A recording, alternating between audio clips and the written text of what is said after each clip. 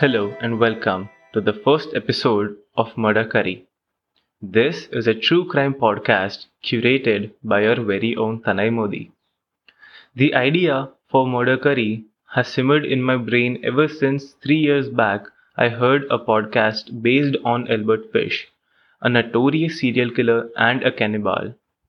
At first, I felt my stomach turn while I was listening to the podcast, but then the curiosity of learning more about these reputed monsters, who, to everyone's surprise, were just humans, took the life of this podcast. I will be telling you some bone chilling cases of brutality executed by some peculiar people of our country. Because if you thought serial killers were a Western phenomenon, you need to think again. Now, to make this podcast more immersive, I will be making these ASMR. Don't worry, this podcast isn't actually going to be that weird, but you may think that my selection of story for today might be. I will be telling you about the case of the Gandhinagar serial killer. Now you may be thinking, why would I take a case of a serial killer who's relatively unheard of? A case which is set in a place which is generally stereotyped for being populated by some of the most sweetest and pleasant people ever. But those are the exact reasons why to present this case to you. The amount of efforts that were put in by the officials, the weary brainstorming that undertook, the cat and mouse chase that followed, but most importantly, the fact that this type of thing could happen in a place where you would have never guessed could happen, and judging on how recent it is, makes this case very much interesting. To research for this podcast, I also interviewed a profound official involved directly in this case, who helped me shed light on the heinous details that undertook. I'm sure by the end of this podcast, your view will change on how dangerous and how inconceivable mindsets these serial killers have compared to a normal functioning person. In the June of 1983 was born Madan Bhavan Lal Nayak, aka Madan Mali, aka Monish Nayak, who is now known as a murderer, elusive and smart, who had created a perfect storm, chased by more than 80 cops, some of whom spent 6 hours daily for over 9 months, exhausting over 100,000 man hours in total, and receiving more than 350 calls made to them regarding suspicious activities. Having a team, or rather teams of police dedicated behind him, yet they surprisingly couldn't even get a scant of his identity for the longest amount of time. Moreover, he was so smart and composed that his own family couldn't figure out his misdemeanors for years and were completely oblivious to his criminal activities.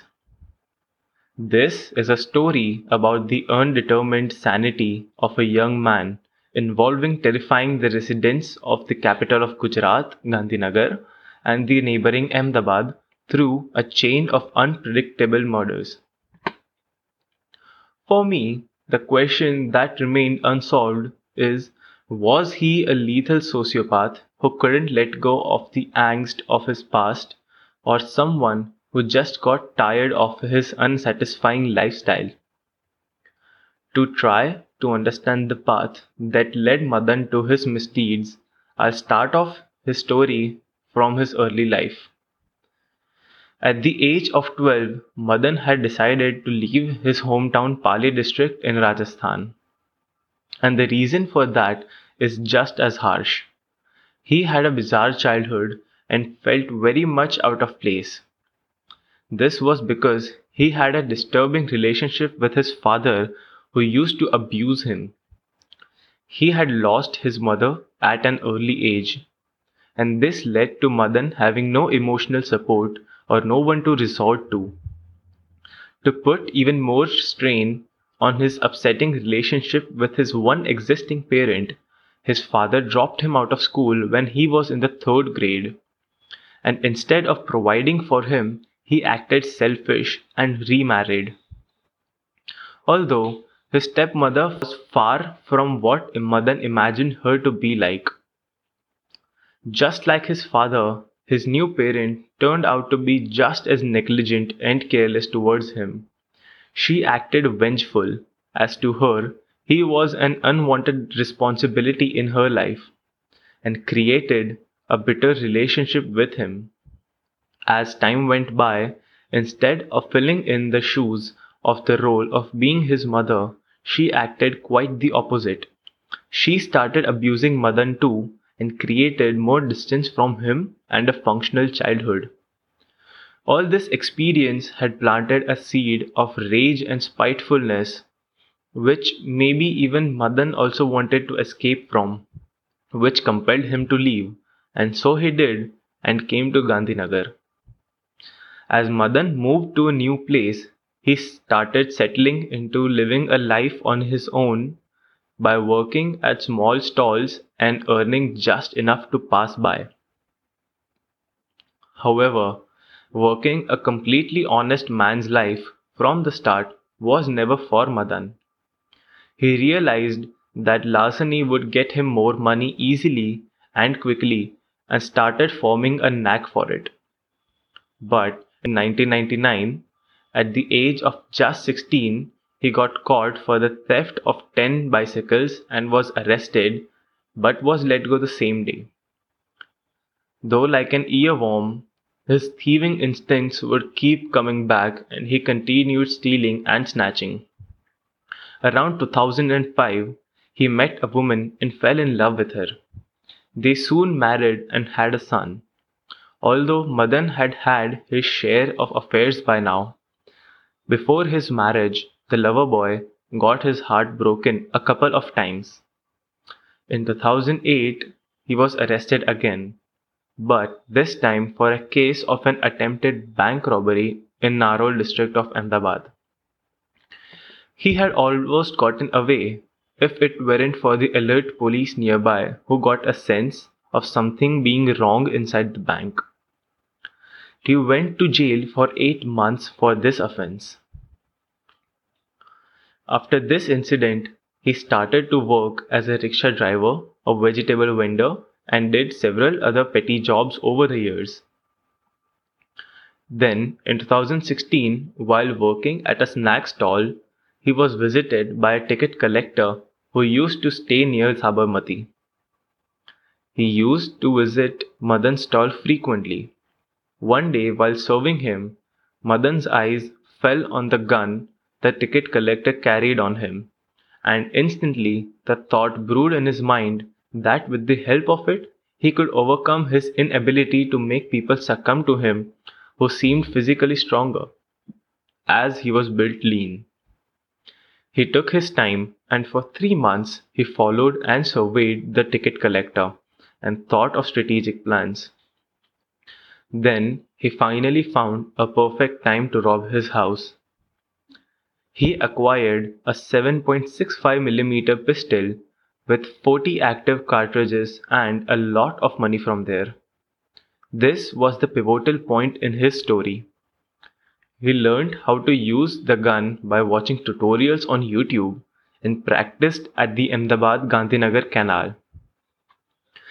From 2016, with the help of his new little friend, he terrified and looted a huge number of unsuspecting people. He was extremely vigilant and would keep a thorough knowledge of the roads and the layout of the city from the experience gained from working as a pedal rickshaw driver before, and thus knew all the lonely areas where he could strike people and would plan it out thoroughly. Someday, around 2018 October 5th, Madan had approached 60-year-old Mafatlal Rabari of Dantali village and had tried to rob him. However, that attempt failed. This left Madan feeling exposed and embarrassed, and so the killing tendencies which were always present subconsciously from the rage built up on the account of his childhood traumas were finally uncovered. Madan had followed Mafat Bhai for weeks, and he knew exactly where he would be, and so on October 14th, 2018, he followed Mafatlal to his usual spot he took his buffaloes to graze. And when he sat down to get some rest on a sidewalk, Madan sneakily jumped over the wall that was behind Mafatbai and shot him point blank on the back of his head and took his belongings. Madan had started watching Crime Patrol, a show about crime told in the most dramatic of ways, and he would watch it to be Savdhan and Satark, but in an evil kind of way. He learned that shooting someone in the back of their heads is one way of ensuring killing them, and also that he should pick up the used cartridges, thus not leaving a trace of his identity to anyone. I think only two types of people watch Crime Patrol anymore: the ones who watch it for the music and those who want an episode made on them. A complaint was later then registered in the Adalaj police station regarding the murder, but Madan had been smart enough to cover his tracks. He continued to do robberies near the canal area to unsuspecting couples who wouldn't report the crime from the fear of being exposed. But mostly his targets were elderly people who wouldn't fight back. His next encounter was with Keshavlal Patel, aged 70. As Keshavlal heavily rebelled, and this threw Madan completely off balance from the complex he had picked up carrying around a gun. On 9th December, near Koba, he shot Keshavlal on the back of his head and looted him, all in the same manner as of his first murder. By this time, the police had two brutal deaths within a month in the same proximity, carried out in the same manner, both looted, but nothing to link them. They also supposed that the murderer was smart and had planned it, as he had managed to slip away from all the CCTV cameras and the eyewitnesses. Due to this, a hint of suspicion was there that it was done by the same man, but the motive was still unclear to them. They feared that if it was the same person, then they might be dealing with a very proficient killer. They compiled information from other complaints of robberies around the area, and they realized that many were made by elderly people, and it pointed out that it could be the same person doing the robberies and the killings. Then, on 26th January 2019, he committed his third murder. Killing had become blithely breezy for him. He thought of these as not murders, but the consequence of his victims who didn't submit or comply to him, as he had also let go several people who just gave their belongings to him when he robbed them.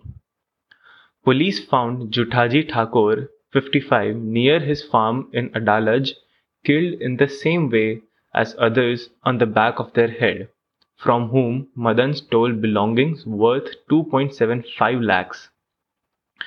A couple of weeks had passed by since the investigation had gone cold, but then, like the Starks in the episode of the Red Wedding, the police found a revolting discovery of truth. A forensic study was conducted on the bodies, and from the wound, they found that all of the shots were made from the same gun. A panic and terror in the residents of the area set in as the police announced that they had a cold-blooded serial killer loose on the streets. A 5 lakh bounty was announced on Madan's head after the local police found themselves incapable of finding him. And then the case was taken over by the CID, after which an special investigation team of DGP of State CID, Assistant DGP, Assistant Superintendent of Police, Superintendent of Police, and a primary investigation of CID was made, all of whom had many notable accomplishments behind them and had previously worked on top-notch cases such as the 2008 Ahmedabad bombings. After the third incident, the police were completely frustrated, as not only was Madan incalculable with the murders, but they also supposed that with his modus operandi of picking up random strangers and other human intelligence pointed out to the fact that they might be dealing with a psychopath. They supposed that the murderer worked alone and not with a group, which made him harder to catch and added more fuel to the idea that it was the work of a psychopath. By this time, four agencies, the Anti-Terrorist Squad, the Ahmedabad Crime Branch, the Gandhinagar Local Crime Branch, and the Gandhinagar Police had dedicated all their personnel for the task of catching the serial killer. Almost after a month from the third murder, the police got a big clue. When they backtracked the CCTV footages from around the places the third victim was seen, they found that he was being followed by a specific person wearing a monkey cap and a grey shawl who, after a point, vanished from the view, and they found this suspicious. Police found a footage from a nearby tea stall in which a person with a similar outfit was sipping tea there. The police decided to investigate more on the basis of this information. They made a sketch of him from the footage and televised it on news channels side by side to a photo of him from the tape. This is when they got information from a couple of transgenders working at a toll booth nearby, claiming that the person in the sketch was Rani, another transgender who was working with them at the toll booth and had been missing for the last 3 months. The police had finally found a big clue after months of investigation and became confident with this promising lead. With the information provided by the transgenders, a team of police went to apprehend her. To their disappointment, they got to know that she was not the serial killer they were looking for, as her explanation was thorough, and after phone tracing, they found that she was not even in the same area as of the murders. A handful of suspects had also been brought in by the police for the questioning at the time, but the real murderer had yet to be found, and so the investigation went cold again. By the time police mass printed Madan's CCTV snapshot, he had already committed many other robberies. When Madan was supposedly returning from one of his robberies, he had to stop by to fill the tank of the stolen two-wheeler he was riding. To his surprise, he noticed that there was a snapshot of him at the petrol pump, and he instantly knew that the police were hot on his trail. Rather than pacing around and getting anxious, Madan was upset that his buzz from the crimes he enjoyed had to fade away. He was a ruthless killer, but he also was calculated and smart. He knew when to be patient. So, he decided to stop the robberies and the killings for some time and also changed his address. He shifted to Sarkhej from Gandhinagar to distance himself from the suspicion. He convinced his wife, and together with their 14-year-old son, they shifted to a small residence. With the money he had saved up from his endeavors, he started a small eatery with his wife at their home. Madan had also ditched the clean-shaven look, which his snapshot clearly displayed, and grew a mustache and a beard. His long hair was also snipped into a crop cut. All his precautions and the new fashion statement worked in his favor for months. He thought he had definitely gotten away when the hammer finally dropped on him. Madan did not carry his mobile phone while committing all three murders. However, on February 7th, 2019, when he made a robbery attempt, he was carrying his mobile phone. Using tower location and scanning through mobile phones in the area where crimes were being committed, the police found that Madan's number propped up as a suspect's number. His number became more suspicious as it was only used once and then got switched off after the attempt. This number, which was switched off since February 7th, became active on the evening of September 14th, 2019. The police took a chance that this could be the killer's phone number, and using location coordinates, a team was sent to his residence. In the most dramatic turn of events for the police in the last 10 months, as soon as they knocked on his door, he said, "So you have come at last." The team of police stated that he showed no shock or remorse at the time of his arrest. The murders never entailed guilt on him. His wife and son both were present in the home at the time, but they swore that they had absolutely no knowledge of their own flesh and blood's bloodlust. He didn't waste the police's time and handed over the gun to them immediately, which only had a few rounds left in it. Of course, the police were not satisfied and wanted to interrogate him. They took him in, and the car ride from his house to the police station was at first filled with a sigh of relief as they had finally apprehended the real culprit. But then a bag of mixed emotions inflated inside the police car as Madan got talking. He was too calm and composed for someone who just got arrested for triple homicide, and even before they could reach the police station, he had started describing his experience. Within hours of arrest, Madan calmly confessed to all the murders, and just as shockingly, when asked why he killed all those people, he said he wanted to live a posh lifestyle as he was getting a lot of money and wanted to drink foreign liquor since he had gotten tired of drinking country liquor. The officer that I spoke to told me that Madan was distinctly different from normal people. As soon as they got him till the moment they put him in the interrogation room, he had been blabbering non-stop and had already proved that he was in fact the killer, as he told them the exact details of the murders. But then he let out another secret he had up his sleeves, a secret that rattled everyone connected to this case. In the interrogation room, as the suspense built up, he told everyone that he had not committed three but actually four murders.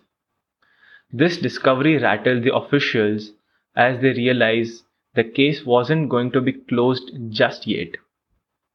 As they got to know more, the now quadruple homicide accused Madan told them the story of how he killed Vishal Patel, a jeweler in the Odhav district of Ahmedabad.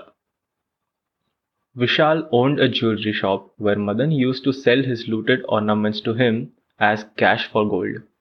He had been working with Madan from the start, and when he started bringing in lots of gold, he also once joked with Madan if he was robbing people for it. Vishal was a major loose knot who would have unfastened any time for Madan, as he knew his face and was also skeptical of him before. And his fears came true when one day Vishal saw the sketch and the picture being shown around of the suspected serial killer and instantly recognized Madan. He called Madan and told him that he knew that the killer in the photo was him and that he was suspicious before too from the amount of gold he would bring in. Madan got anxious that Vishal would rat him out with the police for the huge reward he had on his head. Vishal had gone to his sister's place on June 27th. He received a call from Madan that he wanted to meet him. Madan made that call from a coin box as to not get traced. Vishal took his sister's car and picked up Madan. Madan told him that he didn't want to be seen, and so he sat in the back of the car. He told Vishal to drive to a secluded area in Katwada GIDC ground he knew on account of his previous endeavors. And just when the coast was clear, in his iconic style, he shot Vishal too in the back of his head. He took Vishal's body out of the car, then dumped him and his clothes into a manhole near the open ground.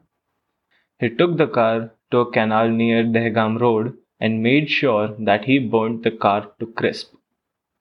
Although he wasn't done here just yet. He thought if someone recovered his body, it will be recognized. So, 2 days after he killed him, he went back to the manhole, took out the body, mutilated it by bludgeoning his face with a rock so he would be unidentifiable, and threw it back in, hence destroying all the evidence. Upon hearing this, a team of CID, the local police, and the fire brigade were deployed to the ground to empty out the water from the drainage line and retrieve Vishal's body. They worked together and kept a close eye on the operation of emptying out the gutter, as the body would have decomposed by then and its parts scattered. After 3 long days, Vishal Patel's body was found, but in the condition it was feared to be. Before, when Vishal's family had approached the police to file a missing persons complaint, the cops took it casually, as in the initial investigation they found that Vishal was being harassed by some money lenders he was supposed to pay, and concluded that he had gone into hiding to evade them. Unless Madan had not revealed the crime, the murder of Vishal Patel would have never come to life. Madan had eluded, safely relocated, and was smart enough to deflect police's questions. He could have easily refused being connected to all the crimes. Yet he voluntarily chose to reveal and confessed to everything before the police could even interrogate him properly. Moreover, he voluntarily just confessed about killing one more person he hadn't even been accused of. Truth be told, no one could have connected Madan to Vishal's death because there was no evidence for that and he knew it. He didn't choose to reveal his misdemeanors because he felt guilty or wanted to make peace with himself for the murders, or because they were on his conscience.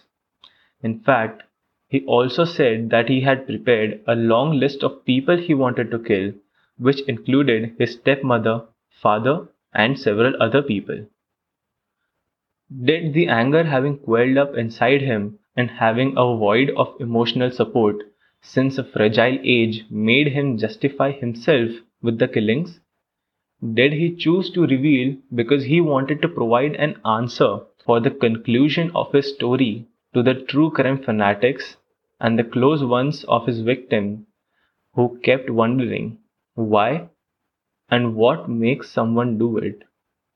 I'm sure if Madan were here, he's someone who would gladly answer it for me. Well, this is all the crime I have for you today, and if it weren't enough, look out for more murder mysteries I'll be putting out in the future. Think about the first person that comes to your mind when I complete this sentence and share this podcast with them.